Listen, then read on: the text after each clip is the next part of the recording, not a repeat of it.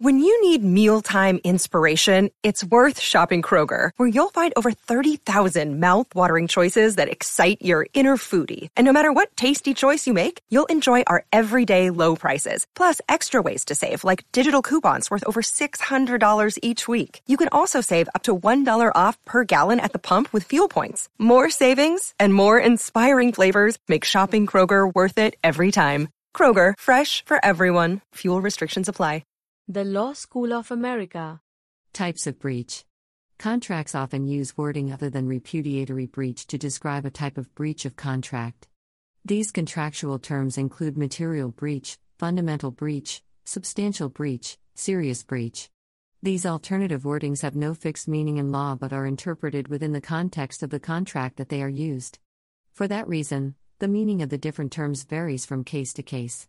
Possible interpretations of their meaning include repudiatory breach and serious breach, but not as serious as a repudiatory breach. Trivial breach. A trivial breach is one that does not meet the standard for designation as a material, serious, or substantial breach. An Arizona Supreme Court decision in a 1990 commercial retail lease case noted that the overwhelming majority of jurisdictions hold a landlord's right to terminate is not unlimited. We believe a court's decision to permit termination must be tempered by notions of equity and common sense. We thus hold a forfeiture for a trivial or immaterial breach of a commercial lease should not be enforced. In Rice, TA the Garden Guardian, v. Great Yarmouth Borough Council, 2000, the UK Court of Appeal decided that a clause which provided that the contract could be terminated if the contractor commits a breach of any of its obligations under the contract should not be given its literal meaning. It was considered contrary to business common sense to allow any breach at all, however trivial, to create grounds for termination. Material breach. A material breach has been held to mean a breach of contract which is more than trivial, but need not be repudiatory, and confirmed as meaning a breach which is substantial. The breach must be a serious matter, rather than a matter of little consequence. A breach of contract will likely constitute a material breach if the term of the contract which has been breached is a condition of the contract. A variety of tests may be applied to terms of contracts to decide whether a term is a warranty or a condition of the contract. In respect to the EPC agreements, material breach is defined as shall mean a breach by either party of any of its obligations under this agreement which has or is likely to have a material adverse effect on the project and which such party shall have failed to cure. Other UK cases which relate to the concept of a material breach include National Power plc v United Gas Company Limited, 1998, where Coleman J. considered wording relating to a material breach of any of obligations, allowing termination of the contract if remedy of such breach had not been commenced within 7 days. The judge ruled that recognition that a material breach might be remedied distinguished the concept from a repudiatory breach, and there was no commercial sense in a clause restricting the common law rights of the innocent party in relation to a repudiatory breach, and therefore material breach must refer to a form of breach which is not repudiatory. Glowlight Limited v. Jasper Conran Limited, 1998, where Neuberger J. stated that whether a breach of an agreement is material must depend upon all the facts of the particular case, including the terms and duration of the agreement in question, the nature of the breach, and the consequences of the breach. And that when judging what the parties meant when they referred to a breach having to be material and remediable, it seems to me that they must have had in mind, at least to some extent, the commercial consequences of the breach. Phoenix Media Limited v. Cobweb Information, 2000. Dalkia Utilities Services plc v. Caltech International, 2006, noted that assessing materiality involved looking at the actual breaches, their consequences, explanation for the breaches, their context within the agreement, the consequences of holding the agreement determined, and the consequences of allowing the agreement to continue. Financial difficulties experienced by Caltech meant that they missed 3 payments out of 174 due over the 15-year life of the contract. These represented 8.5% of the total contract sum and were therefore not trivial or minimal, but Caltech were making attempts to pay and therefore not in repudiatory breach. Caltech were, however, in material breach of the contract, and the contractual right to terminate could therefore be exercised by Dalkia. Gallagher International Limited v. Lias Enterprises, 2008. Crosstown Music Company v. Rived Watt Music Limited, 2009, also making the point that a material breach was more significant than a trivial breach. Manjay referred to the Dalkia and Gallagher cases in his speech. Right to remedy a breach. A party in breach of contract may have the right to remedy their breach, for example if the breach itself is remediable and a provision for remedy or a time period for exercising such as right is included within the contract. In the case of Vinergy International, Private, Limited v. Richmond Mercantile Limited at SEC, 2016, a clause within the contract between the disputing parties stated that failure to observe any of the terms herein, and to remedy the same where it is capable of being remedied within the period specified in the notice given by the aggrieved party to the party in default, calling for remedy, being a period not less than 20 days would constitute grounds for termination of the contract. The period allowed for such a remedy may be referred to as a cure period. A right to make use of a cure period may not be available where the innocent party chooses to accept a repudiatory breach and therefore exercise its common law rather than its contractual rights. Fundamental breach.